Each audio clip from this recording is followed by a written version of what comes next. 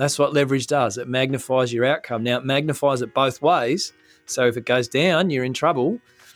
But if it magnifies it in the right way, that's extremely powerful. This is Property Investory, where we talk to successful property investors to find out more about their stories, mindset, and strategies. I'm Tyrone Shum, and in this episode, we'll continue our conversation with Financial Autonomy podcast host Paul Benson. Discover what happens after 8 months into closing a business deal when the bank calls to let him know that they won't offer the loan anymore, and how his first property he purchased with a 10% deposit let him walk away with $80,000.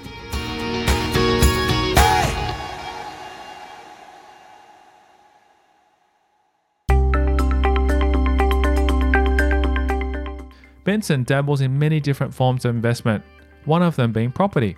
However, sometimes the risk can seem to outweigh the reward when you're first starting out in any type of investment. I bought the financial planning business in 2008. And at that point, the Australian share market was down 30%. Although when we struck the deal, it was almost at its peak. So we struck, because it just takes a long time. There's a lot of due diligence and a lot of process to go through. So we struck the deal late 2007. Share market was at its peak. Share market started to tank. And it's less so now, but at the time, the business was, and the revenue was very much linked to the state of the share market. A lot of the fees were a percentage of clients' balances, and their balances were largely in shares. So market tanked, which meant income of the business tanked. So I had to go back to the person that we'd sort of done a handshake deal on, and we're in the process of formalising the contracts, and say, hey, I can't get this to stack up anymore. I know we agreed on this price, but I can't get this to work given that the income's now dropped. And so we renegotiated there, and we cut a couple of $100,000 off the price. And at the time I thought, great, I've got myself a good deal here. And I became the owner of the business the 1st of July. At that point, the share market was down 30%, which historically, a bear market, 30% is about as much as it drops. So I came in, fingers crossed, that the worst was behind us, and the market continued to drop another 20%. It dropped 50% all up. And I'd taken on as much debt as I have ever had in my whole life. Just when we thought his luck couldn't get any worse, the future kept looking grimmer. 6-8 months into it, the bank that lent us the money decided they weren't prepared to lend to financial planning businesses anymore. And we were a little bit lucky that we had a 3-year loan. So as much as they didn't want to be in there anymore, they couldn't break the term, which normally it's the customers thinking about, do I want to fix? And then I'm locked in for 3 years. But in this case, it worked in my favour, because probably the bank wanted to say, go away, but they couldn't because I had a 3-year term. So that gave me a little bit of room. But it was a stressful time, and I can very clearly remember coming home and speaking to my wife about, we might have to sell the house here because I'm not sure I can keep all this afloat. And if the bank doesn't want to lend me the money, then I've got to find someone else to lend the money, and I don't know if anyone else is going to lend me the money, and I don't know how this is going to play out. And it's not much fun to come home to your wife and say, we might lose the house. I mean, not lose the house, but we might be forced to sell the house here. But she was great, and she sort of, look, if that's what we have to do, then that's fine. We'll rent, and then we'll buy again down the road. Now, fortunately, it never came to that, and we were able to refinance, and the market recovered. Although the outlook was grim, Benson realised there was a light in the dark. There was an upside to acquiring the business during that difficult time, which was that clients were keen to talk to somebody because they were concerned. And they didn't attribute any blame to me because I didn't put them in the strategies. I kind of just inherited it. And that the previous owner, he hadn't done, he was fine. He'd done good quality work anyway. But it's natural for people to want to blame somebody. And they certainly couldn't blame me. But what they could do was find someone who was eager to listen and eager to help and eager to build a relationship. And they were eager to do something. So it gave us a good basis to create a relationship. It would have been a lot more difficult if I had have bought the business and it ticked along fine for 2 years or even a year and then crashed. Then they could have said, oh, it was fine under the previous bloke, and then as soon as you took over, it's all gone pear-shaped, right? In this instance, they couldn't say that. And as I say, it formed the basis of some great relationships and clients that are still clients to this day because of how we worked together through what for them was a really worrying time, particularly for clients who'd retired or recently retired, and they had X amount in super and they'd done the numbers and this is going to last me this long. And then all of a sudden, and I said the share market dropped by 50%. Most people who are retired, of course, aren't going to be 100% in the share market, but their balance might have dropped 20%, which is still a heck of a lot. And you're looking at that and thinking, well, gee, if this stays down here or it's impossible to, well, not impossible, but it's a natural inclination to extrapolate and say, well, if this keeps going, I'm going to be out of money in 10 years. Now, of course, that's not what happens, but in the heat of the moment, it's natural to think that way. And so working with people through that period, as much as it was stressful, and I mean, I bought the business hoping that we were going to add a whole lot of new clients and just none of that happened. It was all just trying to keep the existing clients from jumping off a cliff, right? Which in terms of building a business and building profitability and paying off a debt, I mean, it was pretty hard, but it was what needed to be done, and it did create good foundations long term. So in terms of worst investment experience, as I say, long term it was a good experience, but for the first few years it was a hard experience. And I probably, I don't know, just about every person I've spoken to that's bought a business thinks in hindsight that they paid too much. But anyway, I'm in that camp too. In hindsight, I probably paid too much. But what are you going to do? Every investor has an aha moment at some point. For Benson, it was the first property he purchased with a 10% deposit that let him walk away with $80,000. I think that one was really crucial. Yeah, really seeing the impact of leverage. And to me, that's, we're on a property podcast here. To me, so often I see stories of, oh, this property, and it was such a great outcome. And actually, when I look at it, I think you're attributing that to because I bought this great property in this great suburb. But I would see that as, leverage was really useful there. Magnifying your outcome. That's what leverage does. It magnifies your outcome. Now, it magnifies it both ways. So if it goes down, you're in trouble.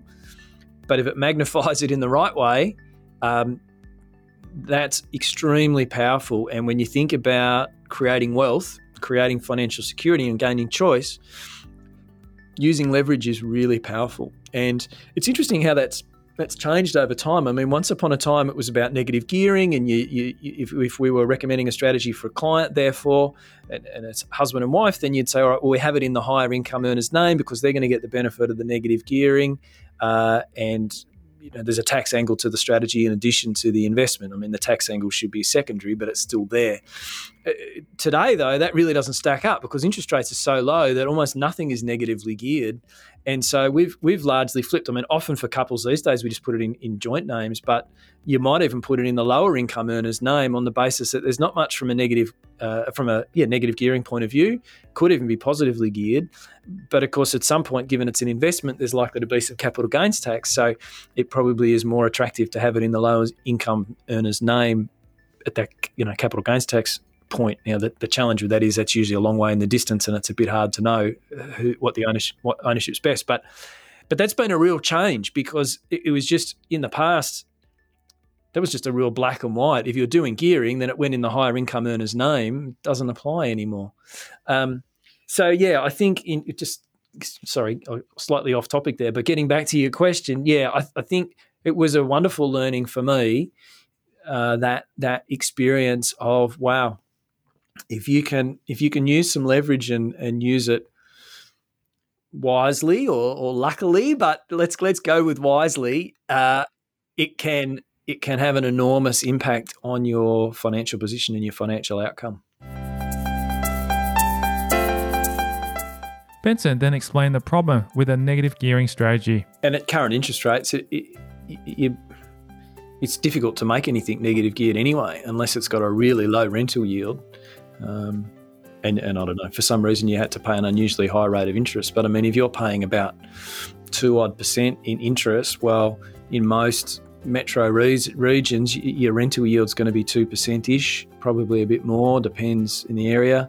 So, perhaps you're neutrally geared. I mean, you're going to have council rates and a few expenses. If you're negative geared, you're not negatively geared by much. Now, that mightn't always be the case. At some point, you'd imagine interest rates will go back up. But for the moment, even if you want to be negative geared, it's pretty tough at the moment. And yeah, there is a broader question around. It's interesting that we would, in the past, have championed negative gearing.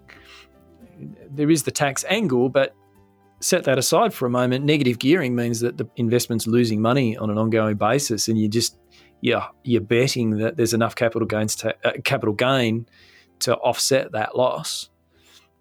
But of course, if you could get a situation where it's neutral or even slightly positively geared and still have the prospect of capital gain, well, clearly that's better, isn't it? I mean, yeah, I don't know. There's not too many other investments that you would tolerate regularly losing and just hoping that, oh, yeah, that's okay because 10 years down the track it's going to be worth more. I don't know that people would do that with shares or with a lot of other investments.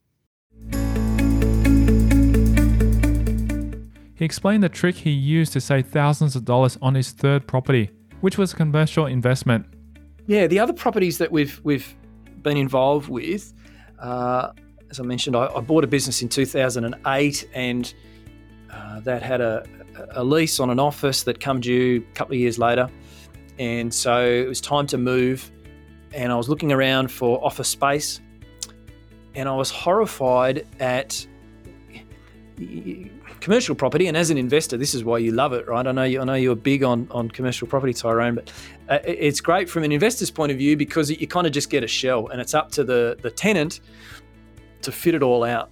And I was looking at a property and you've got it's usually a 5-year lease with different options. So it's a pretty long time frame. And the cost of fitting it out, I was freaking out.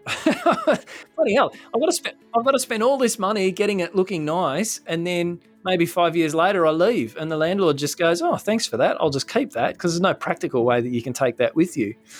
And that was pretty off-putting. And so I sort of decided, being financial planning, we were doing quite a lot of self-managed super at the time. Through that whole GFC, self-managed super into property was pretty popular. But look, how about my wife and I create a self-managed super fund, roll our supers in, and let's just buy an office. And through self-managed super, ordinarily you can't lease a property off yourself, but there is an exemption for commercial property. So we did that. So then my financial planning business leases the office from our self-managed super fund. It's got to pay commercial rent and it's all above board and, there's proper contracts and things.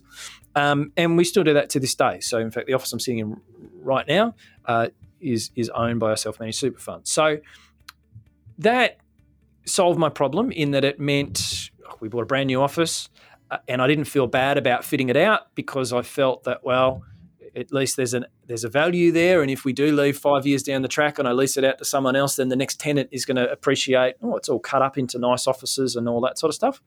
So I felt a lot better about spending money making it look good.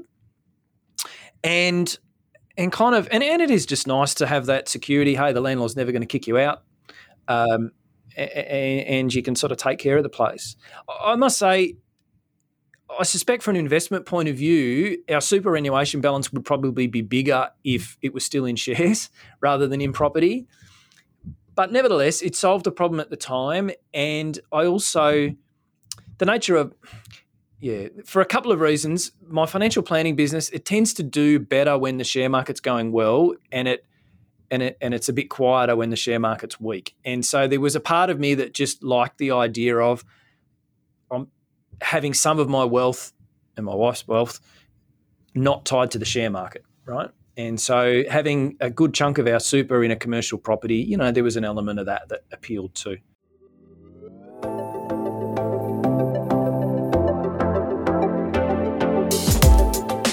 Coming up after the break, we learn more about another property he bought on a limb right before the pandemic hit. At the beginning of 2020, which is an interesting time to acquire a property, given COVID. Obviously, that was unforeseen when we were shopping around. We delve more into the future mindset and what he wants to achieve if he retires. I'm not someone who aspires to retire early. In fact, I'd be quite happy to work till I'm 70. The gracious gift that got him interested in investing. And I think that was really key to getting me started thinking about money and finances and building wealth. All that and more coming up after the break. I'm Tyron Shum and you're listening to Property Investory.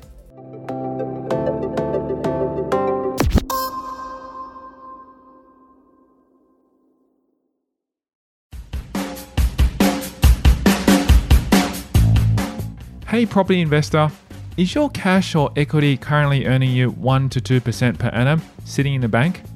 What if I said to you that you can do better?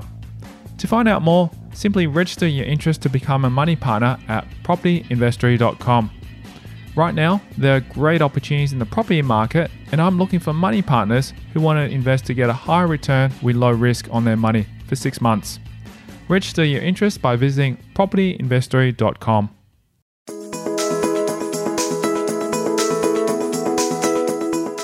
Benson bought another property on a limb right before the pandemic hit. At the beginning of 2020, which is an interesting time to acquire a property, given COVID. Obviously, that was unforeseen when we were shopping around, but it all worked out all right. But it was, interestingly, the reason that came about is because when I was writing the chapters in my book on property and reflecting on different things, and I was thinking about that first property that I bought and why that was the success that it was, and I sort of recognised, anyway, some key elements about that. The fact that it was older, so it had all its depreciation. It was kind of as run down as it was ever going to be. So the only way was up. It was in a really good central location, lots of good public transport. It was solid brick. It didn't have 100 apartments. It was 6 in that block. Had a car park. Anyway, I just identified some key characteristics that made me realise why that property worked. And I guess also just reflecting, I'm no handyman, and a key thing that would have put me off investment property historically is I'm not someone that's going to get in there and, pull apart the kitchen or I don't want property maintenance or anything like that. So an apartment or a flat where there's a body corporate or an owner's corp where I can pay a quarterly fee and I just know they take care of it, that suits me. So anyway, sort of reflecting on this, and in writing the book, I wanted to put a case study together. So I was just pulling out some numbers, and it became evident to me that, there are properties like that you can buy where the rent would cover the cost of the debt. And, we had equity in our home, and if it was untenanted, we were in a position where we could have carried that, or if interest rates went up a bit, I figured, we could carry that too. And so I actually said to my wife, I'd been writing in the morning, and I said, look, let's jump in the car, because I was Googling, I'm on realestate.com or whatever, because I wanted to get actual numbers for this case study I was working on. And I'm like, there's a property here in Flemington that's like, here's the rent and here's what it costs. And I'm, well, for that money, it just pays for itself. Like it's costless to own. Why would you not buy it? There's got to be a catch here. So let's jump in the car, and it's open for inspection in half an hour. Let's have a look. So we went down there and we're like, this seems pretty good. It had a tenant in it. It was ready to go.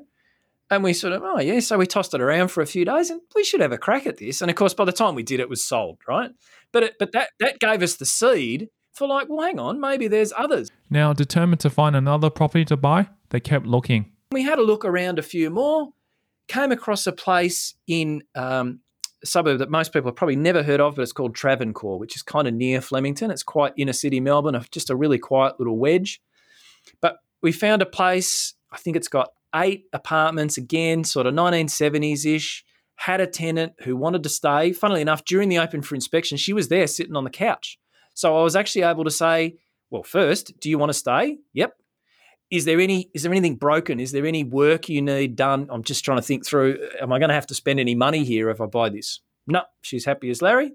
And so we just sort of, this looks pretty solid. It's an old kitchen. At some point, the kitchen will need to be replaced. But if it's got a tenant, we've got cash flow from day one. air conditioner was just about new, and it just fine. And the commitment was not all that much. We could see that the rent was going to cover the loan and outgoings. So we put in an offer. The offer was accepted. Done deal, right? And yeah, as I say, it settled February 2020, and then COVID hit a month later. But it was fine. The tenant, she didn't lose her job, and she kept on paying, and it's all worked out well. And we're really grateful that she's been a great tenant, and so we won't be putting up the rent anytime soon. We want to certainly reward. But yeah, we were a bit concerned. I mean, we could have managed it, but I'm glad not to have had to. Had it been empty, it would have been difficult to find a tenant through 2020. So, I dare say we haven't. If we sold that property today, I doubt we'd make any money. Almost certainly we wouldn't. But I mean, you don't buy a property with the intention that you're going to sell it 18 months later, or not even. I still feel really good about that property. It's an awesome location. It's so good. I mean, if I was a single person, there's a bike track that takes you into the city just at the bottom of the street. There's a tram at the other end. It's really close. You can walk to the hospitals and all the parks, and it's got a really big north-facing window, and it's on the second story. It gets heaps of natural light. It's a great place, and yeah, one day we'll put a new kitchen in and that sort of stuff and freshen it up. But the bones are awesome. Benson shares what his why was and the motivation behind accumulating wealth.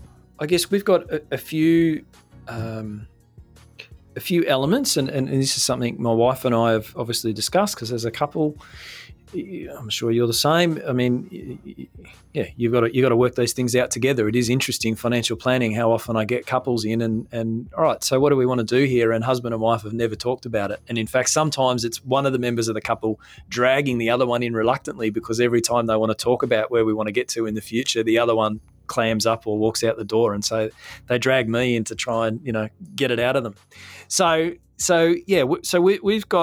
we've certainly got some plans. I guess a key, certainly self-employed, was something that I had always hoped to be one day, and we touched on earlier, how I manage my week, and it's wonderful to have that degree of control. And it was great. My kids are a bit older now, but when they were young, it was wonderful to be able to do classroom help and do some of these things. I coached both my boys basketball for a lot of years.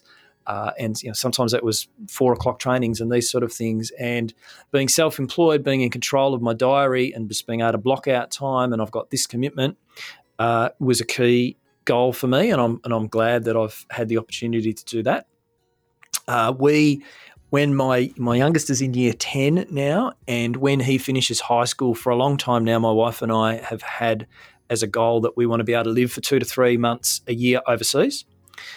Once both the boys are adults, and we particularly like the idea of whilst they're at university, because then it gives them a bit of freedom, but also they can feed the pets and look after the house and stuff while we're gone. So that works, and we're well on track for that. And in fact, to a slight degree, COVID helped there a little bit, because it proved that, I worked from our spare room for almost a year, and the business ticked over just fine. So if I can work from a spare room, then I can equally work from some house that we rent in the south of France or something for 2 or 3 months, right? So, and it got everyone a bit more comfortable with Zoom meetings and that sort of stuff. So we feel clearly at the moment with COVID, it'd be a bit difficult to travel, but that's not always going to be the case, and it's a few years away for us. So the expectation is we're still on track for that, and we feel that's more doable than ever, and more positive and more committed to that than ever. And so, yeah, the expectation is 2 to 3 months sort of New York and that area 1 year. We'll do London and England, and we'll do several different European countries and some other parts around the world as well. So certainly looking forward to that phase of our life, and that's been a key goal that we've worked to for a long time. I'm not someone who aspires to retire early. In fact, I'd be quite happy to work till I'm 70, perhaps, maybe not 5 days a week, but I really enjoy my work. I love it. And so early retirement's not something that appeals to me, but I have, our financial plan is built around us being in a position that I could retire at 60 if I chose. So I've got to work that back as to, right, how much do I need to contribute to super? How much do I need to contribute to other investments? So that at age 60, if I wish, I can retire. As I say, not my intention, but I want to have that option. And so again, that's I guess the choice scenario. So that's a plan that's in progress now, and we're meeting the goals that we need to meet so that that's a realistic, also that will happen.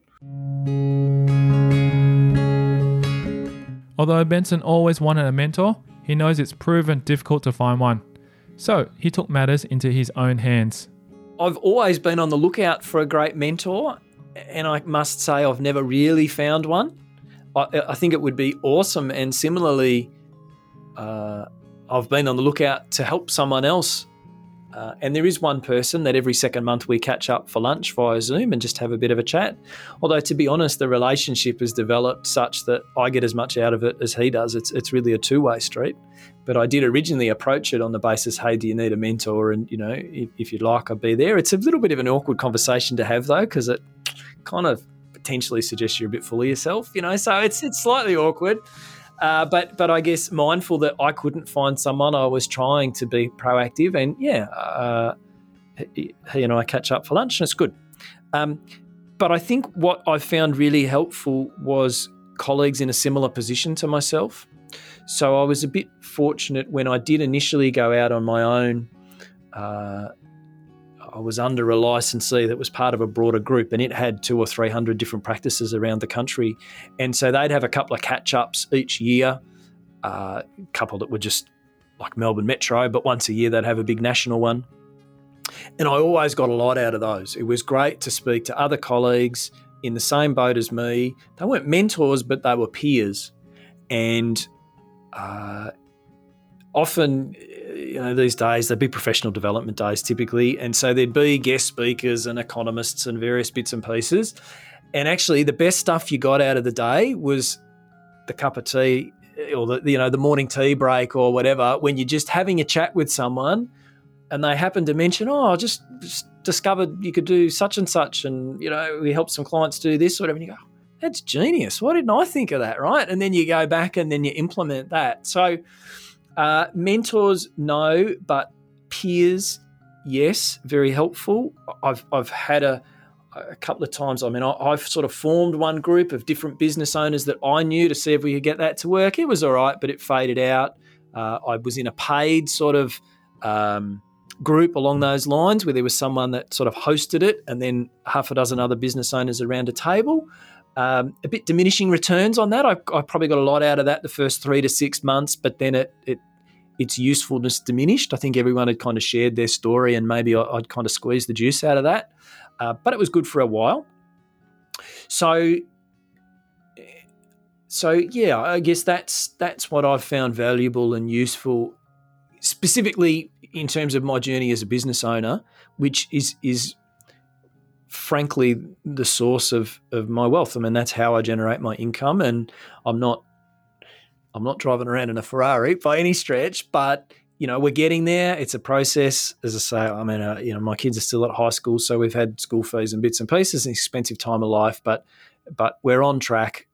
Not surprisingly, as a financial planner, I have a financial plan. We're following it, and we're where we need to be in terms of milestones, which is an important piece of the puzzle. So, and so the business success has been fundamental to that, and so that's, as I say, where the peers and the network has been really good. Benson then provided some insight on how he became interested in investing. My grandfather got me interested in, it was shares, and I know this is a property podcast, but I guess it was investment broadly, right? And in fact, the first shares that I owned was some shares that he gave me. He worked for a company called CSR, which is a gyprock plasterboard and stuff. Some of your listeners might know it. And he worked there, I think, pretty much all his life. And so he must have got given some shares over the journey. And so he split them up across his 8 grandchildren. So we all got, and it wasn't a lot of money, but as a teenager, I owned some shares. And that was back in the day where you got a share certificate even. It wasn't all on chest like it is today. So that was pretty cool, right? And that got me interested in investing. And I think that was really key to getting me started thinking about money and finances and building wealth and learning about, you get these dividends every 6 months and the price goes up and down, but if I don't sell, that doesn't really matter. I think learning about that, getting some first-hand experience as a teenager was really valuable. And I mean, we didn't touch on it, but I mentioned that first property I bought, and it's 10% deposit. And I know in the context of today, an 11 grand deposit doesn't sound like very much, but it still took me a fair while to save it, especially, as I say, I was living in different share houses and things. So I had rent to pay and those type of things. But a key way that I accumulated that was through buying shares. And those shares that my grandfather gave me were part of that. And I wouldn't have necessarily, had he not got me started, I don't know that I would have been buying shares in my 20s. And if I hadn't bought shares in my 20s, then I wouldn't have been able to buy that first property I think I bought that when I was 24. And had I not bought that first property, then I couldn't have bought my home. And if I hadn't have bought my home, then I wouldn't have had the equity to buy the business. So it's all a cascade. The domino effect had a positive impact on Benson's investment journey. And we find out what he would tell his past self if he could speak to him now. Can I go back 20 years? Because as you can see, I'm bald, and so I need to go back. I need to go back longer, and only because I'm thinking. So my oldest son is at university this year, and so I guess what would I say to him? Thinking in my own shoes, and it was probably perhaps to be a bit more ambitious, but also maybe slightly less worried about what others think, and a bit less worried about fitting in, I guess, or doing what everyone else is doing, being a bit more prepared to tread my own path. I mean, I think I've kind of done that anyway, but maybe I could have fast forwarded that 5 or 10 years. Don't know. That's about where I'm at. But as I say, I wouldn't change anything. Otherwise, I'd be in a different place now, and I'm happy with where I am now. Although Benson is extremely successful, he isn't ignorant or entitled. He acknowledges how being born into a privileged life has helped him along the way. However, he also realizes the importance of hard work. I mean, there's obviously the luck of being born in a Western country with good healthcare and good education, and so there's clearly luck involved in where we're born and the opportunities that presents. And obviously, there's some luck in terms of, particularly that initial property purchase. But beyond that, I think it's been pretty much up to me. I mean, doing uni over 6 years at night whilst working during the day is not everyone's cup of tea. And it was important that I did that university study because, I could have, at the time, I could have started as a financial planner without it, but I doubt I would have got the job without it anyway. And certainly today, you can't be a licensed financial planner without a degree. So it was important that I got those studies done, and that then created opportunities for me. And no one else made that happen. So I think everyone's got, as I say, some luck in where you're born and the opportunities that gives. But I'm not going to say it's all luck. I do feel I've made my own opportunities, and look, maybe I could have made more of it. I could have studied harder and these sort of things. But anyway, we're where we are today, and it's not a terrible place to be. So.